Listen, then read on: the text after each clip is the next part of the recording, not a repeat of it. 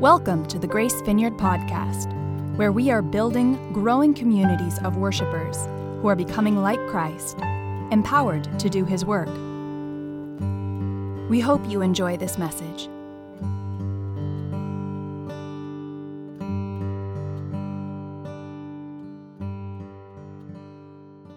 I have a word from the Lord today.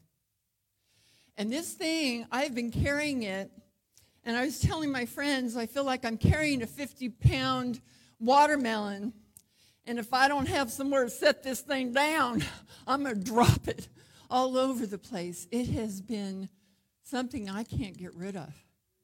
It has been stirring on the inside of me, and I feel that this is not just a word from the Lord for grace, and all of you mighty men and women of God in this place, but for the body of Christ right now. And it's something I just can't let go. Do you ever have something that just keeps, no matter where you start, you keep coming back around to it, and everything that comes out of your mouth seems to be along that line? This has been one of those things for me. And so I'm really excited to see what He's going to do in this place. Because He is here. And He is with you. And He brought you and drew you here by His Spirit today.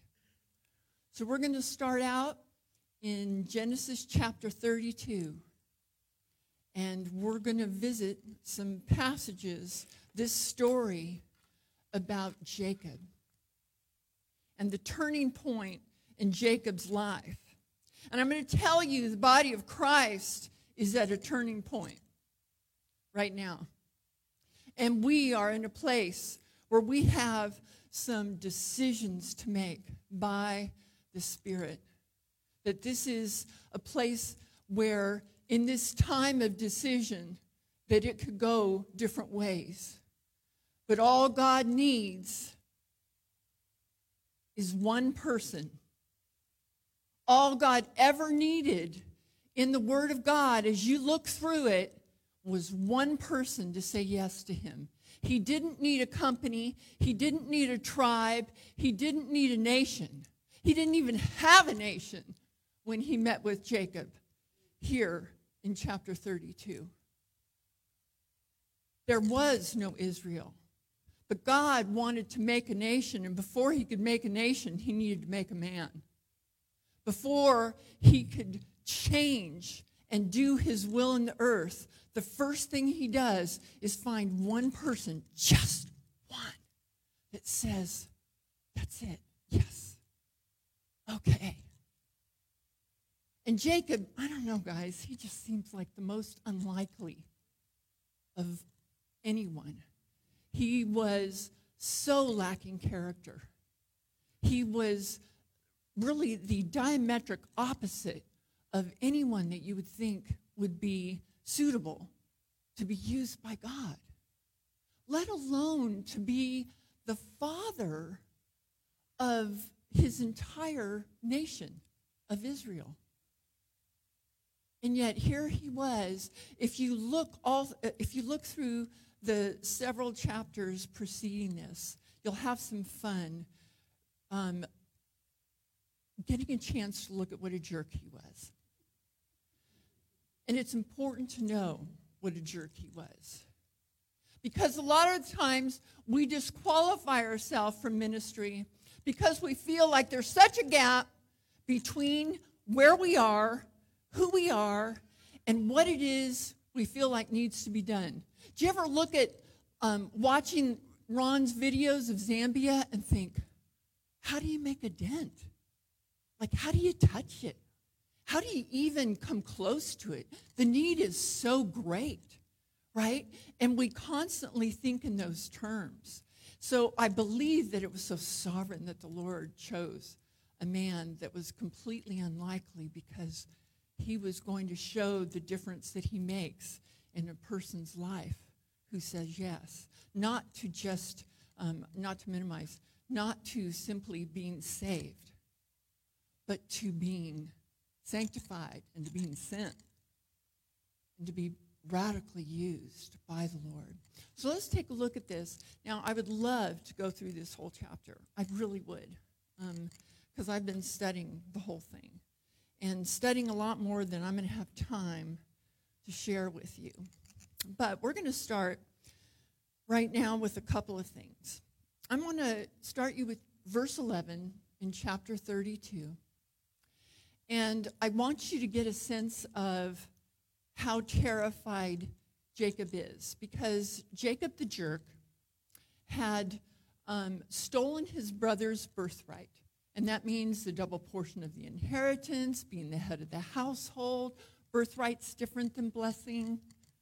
And so he'd stolen that. Remember the whole story of the, lentil soup?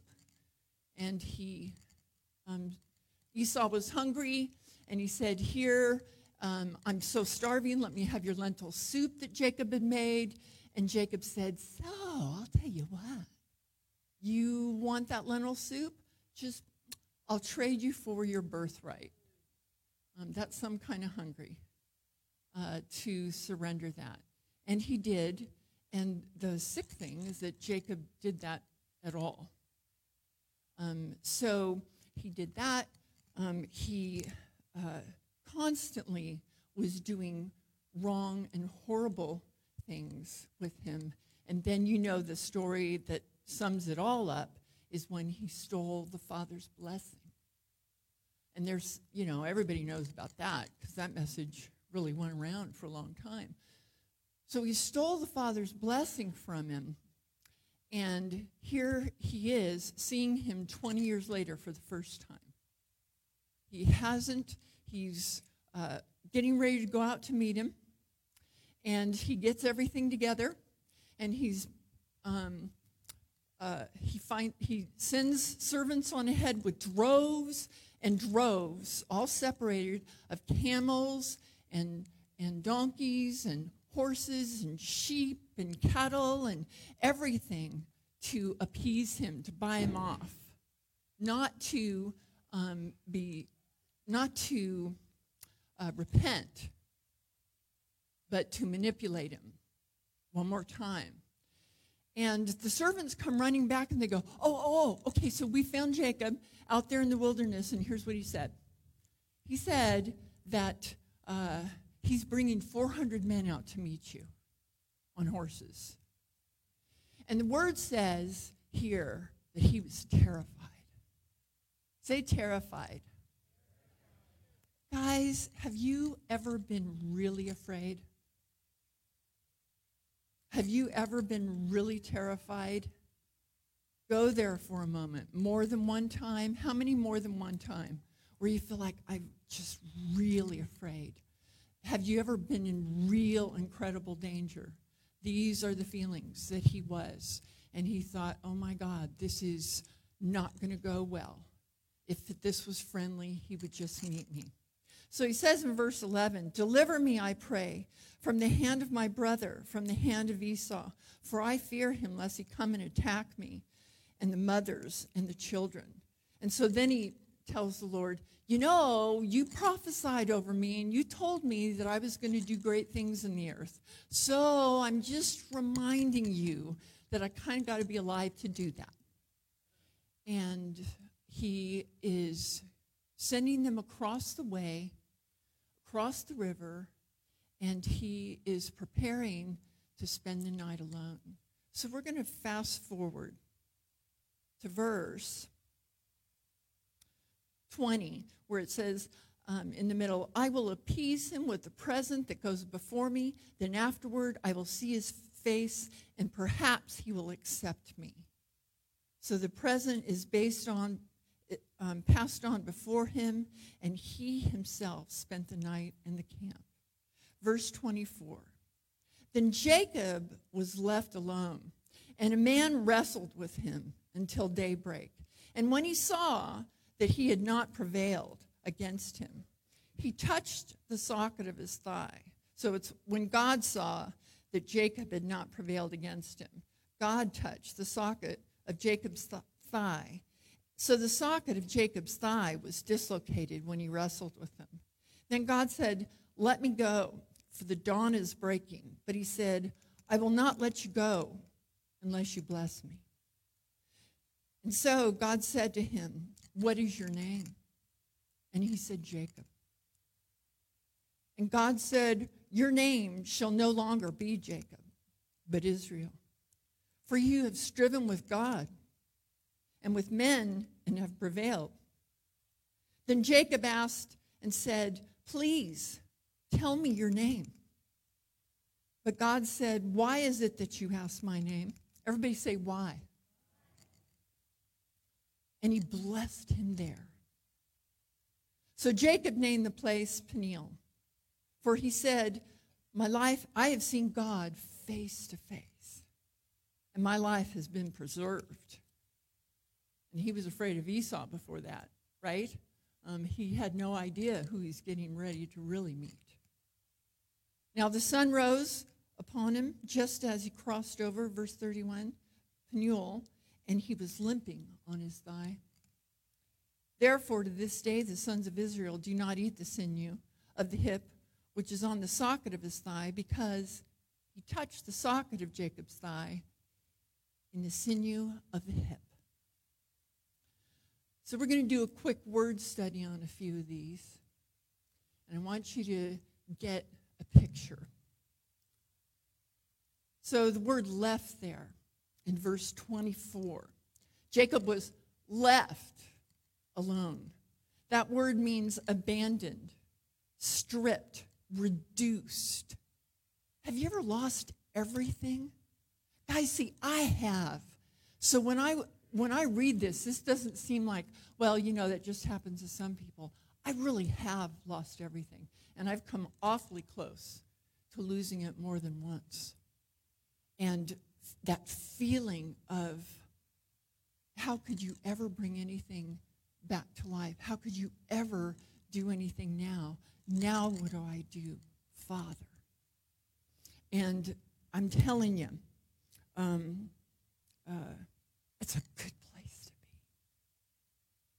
Stripped down, nothing in my way. He sent all of, hi, Robert. I'm sitting here going, I know you. He sent them all across the river. They didn't leave him. He sent them.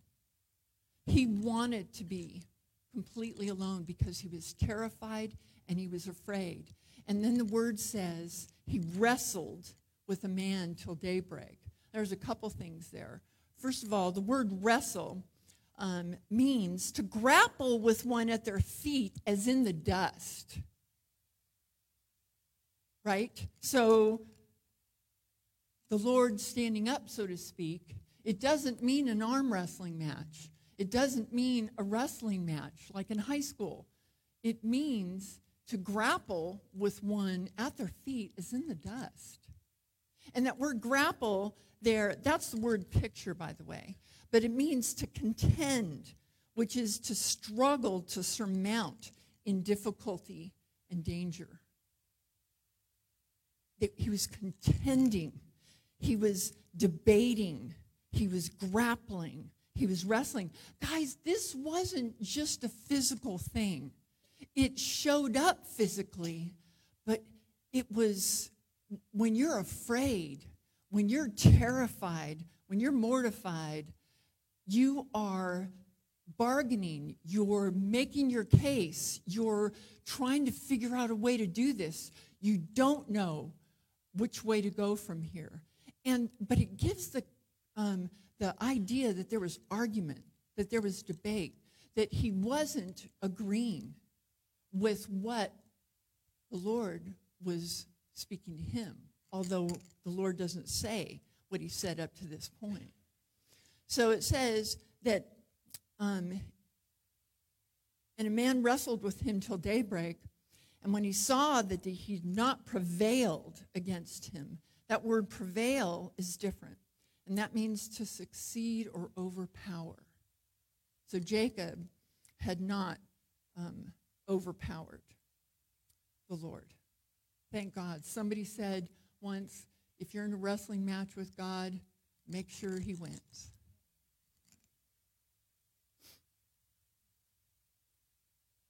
Okay.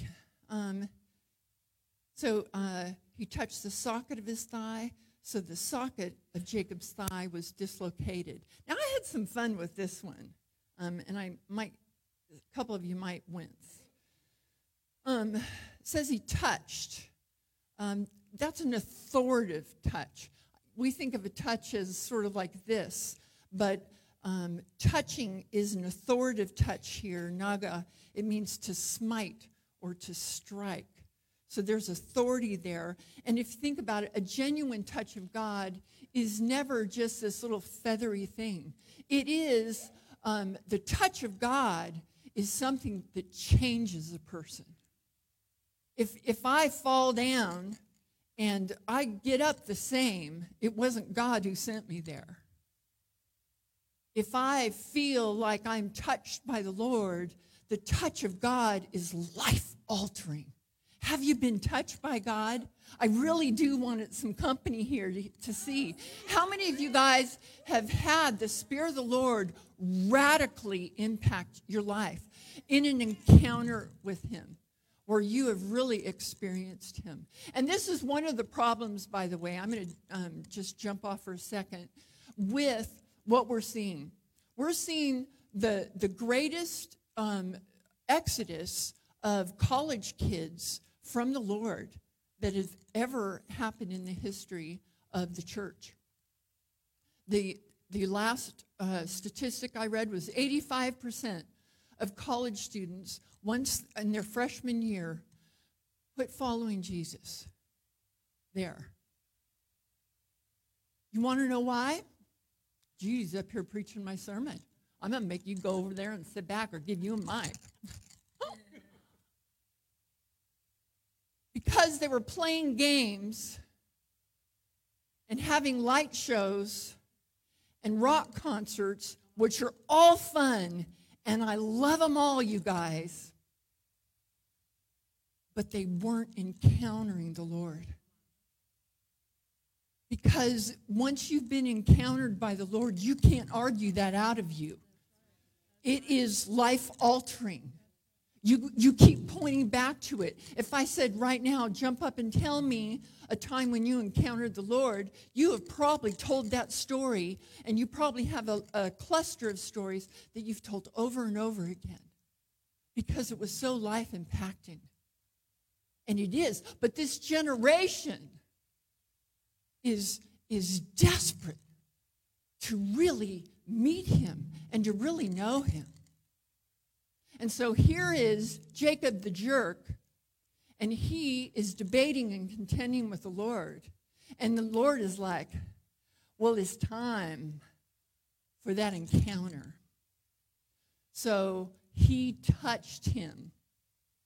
And it says the socket. Now, the socket here is the hollow or empty place in an object. So I had some fun with word studies. Anybody else like them? It's just so cool. It's the empty place on the inside of a jar. He touched him where he was empty. He touched him where there was a place that was emptied. Thigh, now this is where I'm going to hear it, okay?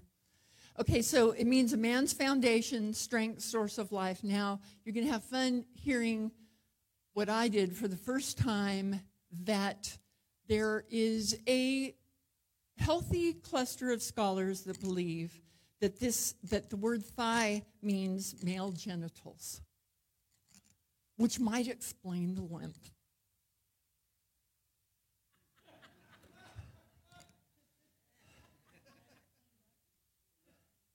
Well, yeah.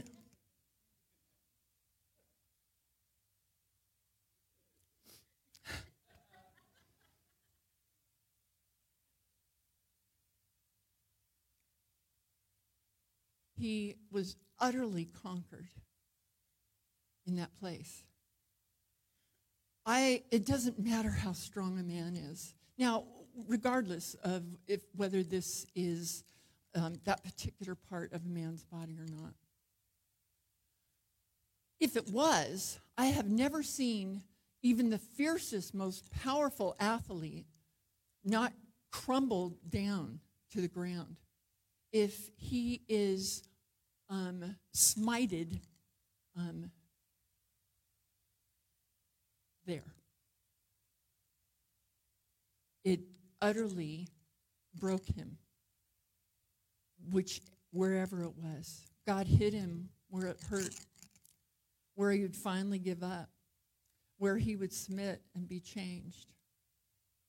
Wherever your theology is on all of that, that's what it says, that the Lord did this, right? And that it utterly conquered him. So then it says here, then he said, verse 26, let me go, for the dawn is breaking. God said here, let me go, for the dawn is breaking. And he said, Jacob said, I will not let you go until you bless me. And that word bless there means actually bless. So he had connived and manipulated and stolen and, completely with a total lack of character, he had been blessed by man. He had had hands laid on him, and he'd been prophesied over. How many people go to meetings where there's a prophetic anointing or somebody has a prophet's ministry, and they line up by the scores to hear a word from the Lord and to get somebody to put their hands on them and tell them who they are and tell them for what they were born into this earth, and to get a man to speak to them and give them that understanding, that sense of identity, that sense of confidence, that empowerment. But it doesn't come from a person. And that's why we don't see it. Because we've got human fingerprints all over our souls, all over our lives. We've got their sermons. We've got their methods. We preach like them or teach like them. And we are walking without a limp, which signifies the sense of we have got the touch of God on our lives. Because when someone with that touch of God gets up and starts preaching the word, my God, everything in me just starts yielding. Are you that way? You just be like, take it. It just feels, their submission is just drawn from me. You don't have to tell me to obey. I can't help it. You don't have to tell me to worship. I can't help it. Right? There is just that sense, because it's an authoritative touch. It's an authoritative word. And once God once he touches us, his hand is always on us. Right? It's not like, well, where do I go? Where's that Peniel? No, it's now he's with you. And there's such a difference in the earth when that sound happens. And I long for it. I am so desperate. I remember many, many years ago when I had the students at Christ for the Nations call up and get live interviews or face-to-face interviews with different leaders across the nation and get them to tell them, what was the price you paid to be in that place with the Lord? What was it like for you? And somebody called up Mario Murillo, and he was in a hotel room somewhere. And I remember Mario said, he started weeping. He just sort of digressed from the question. And he said, I just want to know, where are the Lord's anointed? Where are the Lord's anointed? Where are the Lord's anointed?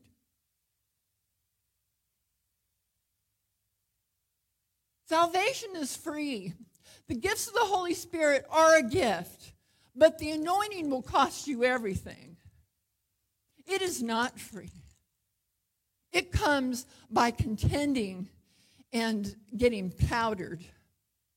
It comes because we surrender. You guys know that song, I Surrender All? Oh, Jesus.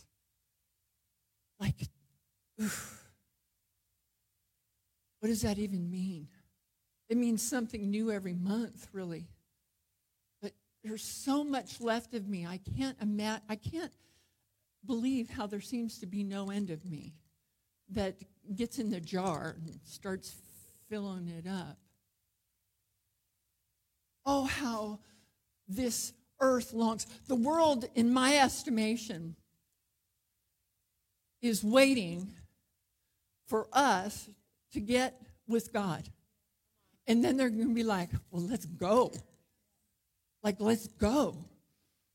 He's there with them, and they walk like him, they act like him. They're so imperfect, they're so crazy flawed, but they're so full of Jesus, and they love him, and he loves through them. And they come to that. They really do come to it. God gave Jacob a chance to let go. Just let go now. Dawn's breaking. Why don't you just go ahead and say amen like it's over now. And he said, Now, you don't understand something. I won't let you go until you actually bless me. I really don't have a blessing. I don't have what I need. And that's what the Lord needed right there, didn't he? An empty. I don't have what it takes. And he was in the absolute perfect place. No, it wasn't a person that had it all together and had this amazing, flawless life. It was a person that had finally been emptied of himself and said, I won't let you go until you bless me. I won't let you go until your handprints are all over me. I won't let you go until you change me. And that's the problem. We know theology, but we don't know the Lord. We know Scripture, and we can quote Scripture, but we haven't been changed. And I don't know about you, but I need that like kind of cyclically. I need these moments. And for me, they're never by my appointment, by the way. I can be in the shower and get all messed up. And it's so good, Or be carrying some kind of unforgiveness or some kind of thing, between me and the Lord. Some kind of offense or bitterness or whatever. And I'll be, do you ever pray? Do you ever say things like, God's dealing with me? Y'all ever say that? Okay, well, I say that. And that usually means I'm disobeying and I'm not changing. And then he'll just catch me in a car. When I'm driving, I'm remembering. He'll catch me in a shower another time. I remember. He'll get me in a hotel room and just ambush me like grief out of nowhere. It ambushes, just like that. Surprise me with, I'm here, and we're going to talk. And it's like he just changes my heart. Like I don't want it anymore. I can't carry it anymore. I can't be that way anymore. I just can't. And the grace to repent, that grace. That grace to go, no, now I am not messing around, Lord. I'm going to quit saying, Lord, just take this from me. Change my heart so utterly and completely. And remove it from the fabric of who I am. And boy, he does, doesn't he? Oh, it's good.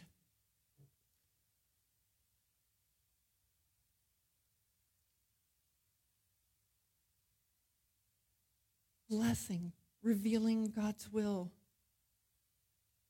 with an impartation of favor. Gosh, my lips are so chapped. They drive me nuts. With an impartation of the favor, power, and confidence to accomplish it. The blessing gives you, like Saul, the word says, was changed into another man when he prophesied. You know, it was like the confidence and the boldness and the authority, the change happens. The blessing is not just, okay, you're a really nice person and God's going to use you. I love this. Okay, so I have a generic prophecy for you that everybody gets, okay? Y'all could prophesy it with me. If I start it, you know, right? It goes something like this. God's going to send you into all the nations. I see you in front of a plane. I've heard that one. And he's going to send you all over the place.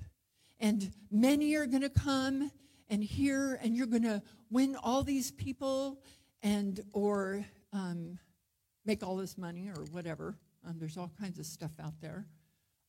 But it's really, you know what it is? You know what those prophecies are? Guys, I'm sorry, but I'm going there.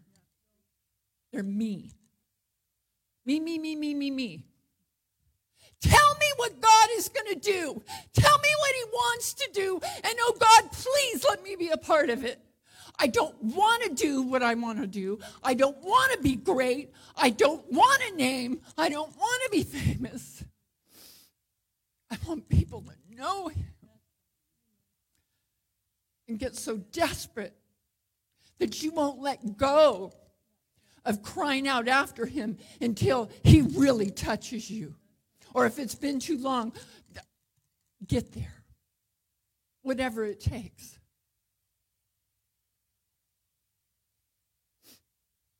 Bless me. I won't let you go. No, if he prevailed at all, this was right where it happened, isn't it? Right? No. Put your hand on me. God says to him, what is your name? What do men call you? Jacob says, oh, well, Jacob. You guys already know that means supplanter, one who grabs the heel of, right? Jacob, thief, scoundrel, coward, cheat, manipulator. That's how men know me. They know me as somebody who conquers them and uses them and abuses them. That's my name. And the Lord says, you looking at your scriptures here? Oh, I think they got them up there somewhere, don't they? Oh, yay. You guys are so good back there. Except for I'm crying and I can't see. Anybody have a tissue? Oh, perfect. Thank you, friend. Those are supposed to be for you. I'm supposed to have my act together. Okay. All right. I know. What is your name? And then Jacob says, Jacob. And the Lord says, your name shall no longer be Jacob, but Israel. For you have striven with God and with men and have prevailed. You've contended with God. You've debated with God. And the picture here is slightly different because there's a part of this that also means to have power with God. And it's like this back and forth thing, and it's amazing when you think of it.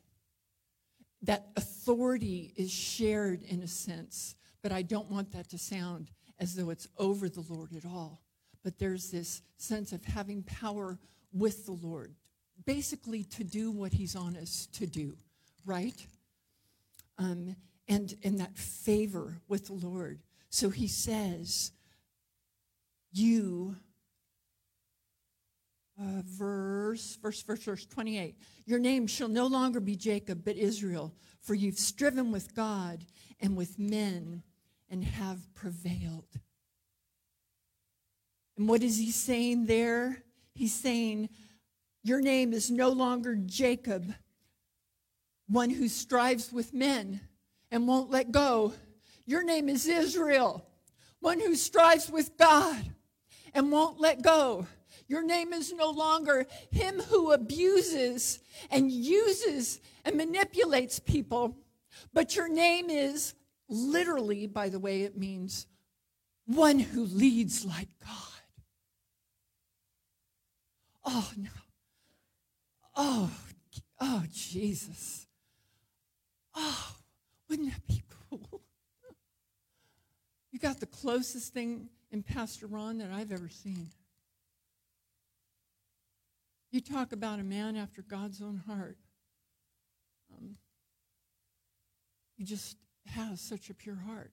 And I'm looking around a bunch of you, and I'm going, oh, yeah, but so do you, and so do you. And okay. You look like him too. There's a fragrance in this place.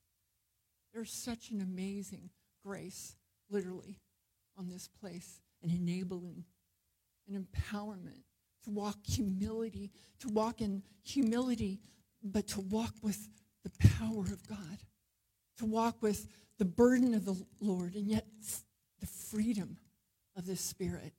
What an amazing balance you guys have in this place. Now, I love where he goes from here, guys. He says, then Jacob said, now, guys, this is where it's at, right here. I can't even believe I'm sort of using my notes here. All right. So he says, then Jacob asked him, please, guys, say please. Tell me your name. Please tell me your name. But God said, why is it that you ask my name? Say why again. Why? Please tell me your name.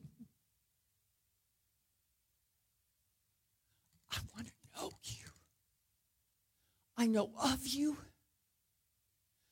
I know people who know you. I've been around you. Please.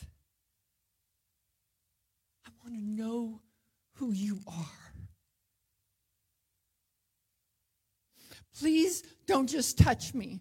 Please tell me who you are. Reveal yourself to me.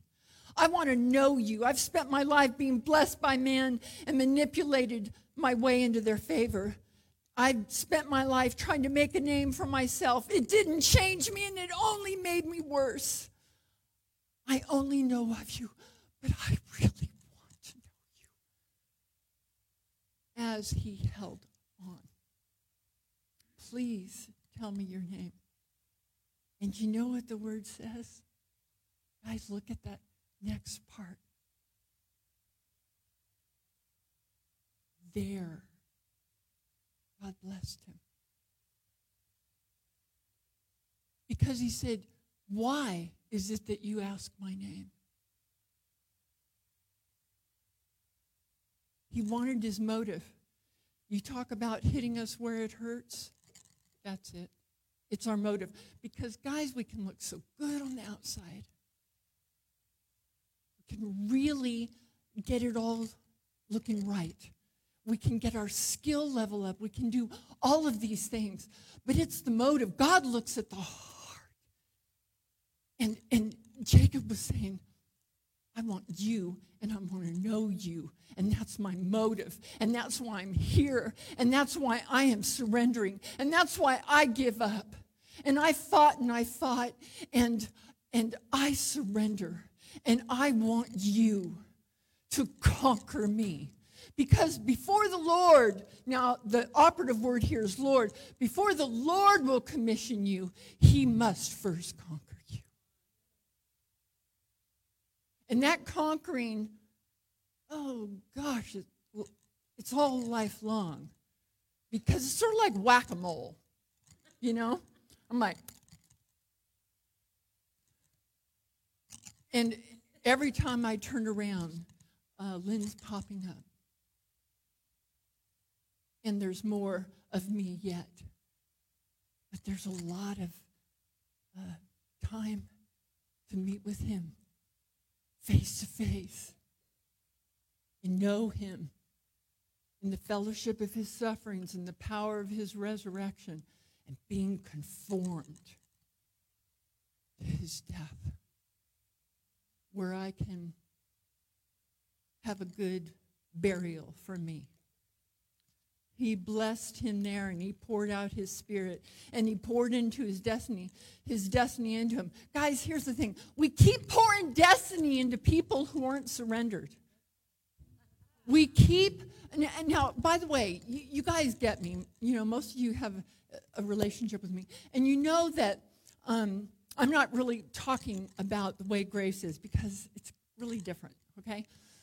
But the body of Christ right now keeps blessing with human hands what God has not blessed.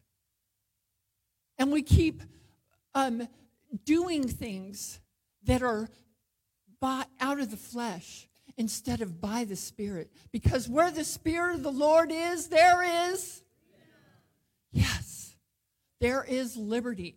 And this is not a church in this generation that I would describe as a church that's truly free. Not really, guys, not really. They need freedom. And if you're like, no, man, we're totally free. Okay, good. You guys need to all up and infect a lot of people. I'd like to see grace multiply itself all over this nation, because there's a simplicity to you that is so pleasing to the heart of God. It is so precious and wonderful. It is so non-showy and demonstrative and all that. You know what I mean? And I'm not against talent. You guys, you know, I love it. It's just that, boy, you really meet the Lord here. You do. Here's the thing. We're not changed because we're not leading people into repentance when they come to Jesus. Right? And I know that you guys are into this, but I want this recorded. We are not preaching repentance that will bring freedom and unbelievable liberty from sin, because we're afraid that if we do, that people aren't going to come. But let me tell you, they're already not coming. So I don't think that's the problem. The problem is, now, I was a really good sinner. And I really was excited when I went into a Pentecostal church and I saw that they served a Jesus that set them free. And I was doing all these drugs and all this nonsense that I don't want to put pictures in your mind, and horrible things, and I was so utterly bound. And I wanted to be free. And they preached, repent and be saved. They preached, repent and believe. They preached, repent, for the kingdom of God is near. And so I knew that when I came down and I gave my life to Jesus, I needed to leave a whole bunch of stuff there. And so I waited 8 months and went 4 times a week and was getting myself ready, because there was an awful lot that I needed that was filling up my jar. And I wasn't going to mess around. I wasn't going to be like some of the people that I saw that were just kind of acting the same in church. I knew that, you know, there were some people who were totally free, and by God, I was going to be one of them. And so when I got saved, I didn't even make it down to the altar. I was down there in the back somewhere where Jenny is, you know, kind of in the middle. And there was an Indian guy up at the front, and he's like, and you need to come up to the Lord. And he's walking up and down, and I didn't understand a word he was saying except for that whole God-shaped hole thing. And he said, you come up here, and I'll pray for you, and you'll be saved. And I'm like, I can't get up there.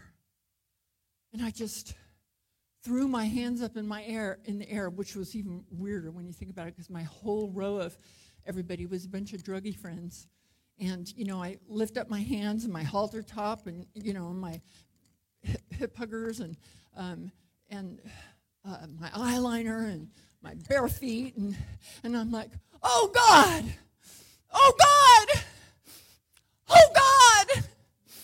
And that gift to completely let go, to completely surrender, to completely give up was just there. Because they preached freedom.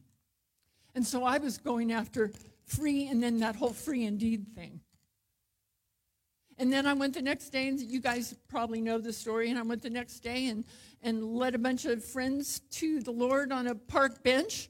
And I had my guitar, and I didn't know any Christian songs. And so I'm like, well, okay. So I just started making up words about, something like, come to Jesus, and I want all your reefers and, your cigarettes and put your alcohol down here. And I had an altar call up on the picnic table. I'm standing on the picnic table. That's the only time I was on a stage that I liked. And so, and then I just had them bring all their stuff and just lay it all there. And they did. And then we gave the coolest offering ever. And we all grabbed all that stuff because all my druggy friends were like, you are really different. You are really strange. But yeah, like you are free. That's all I knew. If you repent and you're serious and you repent of everything, he is absolutely going to set you free. So we gave this offering, and we went to the public toilet. And we went in there, and this is, so politically incorrect, and we dumped all of our joints and everything in the toilet and flushed it. And worshiped.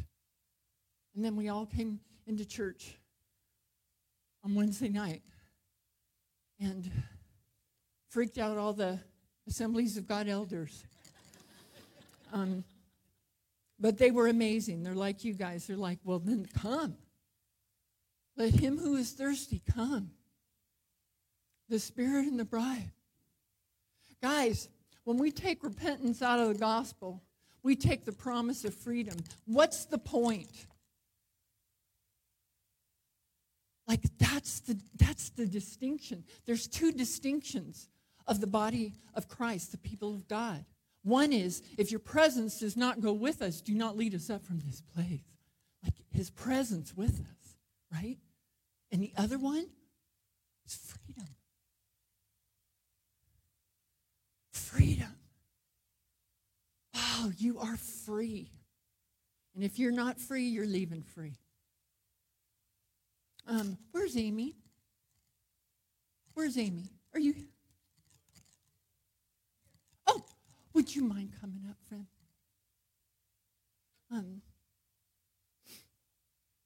Oh, Jesus. The wilderness is designed to conquer the fear of man and give us the fear of God. Wilderness was always a place of identity, and always a place of destiny, and always a place of conquering fear. And right now, if you think about it, and I just said, what are you afraid of? It's pretty right there, isn't it? There's a lot of things that the enemy tries to entangle us with. So you tell me the word, guys. God has not given me a spirit of fear, but of power, love, and a sound mind. Ready? Let's say it again. But of power and love and a sound mind. That is the heritage, the legacy of the people of God. That he conquers the fear of man in us. That he conquers the fear of failure. That he conquers the fear of future. With God, all things are possible. You can't do it without him, but you're not without him. Just get his handprints all over you. Just meet with him face to face. 2 Corinthians 3:18 says, "But we with unveiled faces are beholding as in a glass the glory of the Lord." And we're being transformed into that same image by the Lord, the Spirit. He just changes us in his presence. We hope you've enjoyed this message. This weekly podcast is available on our website, gracevcf.org, where you can learn more about Grace Vineyard and our vision for people everywhere to know and worship God.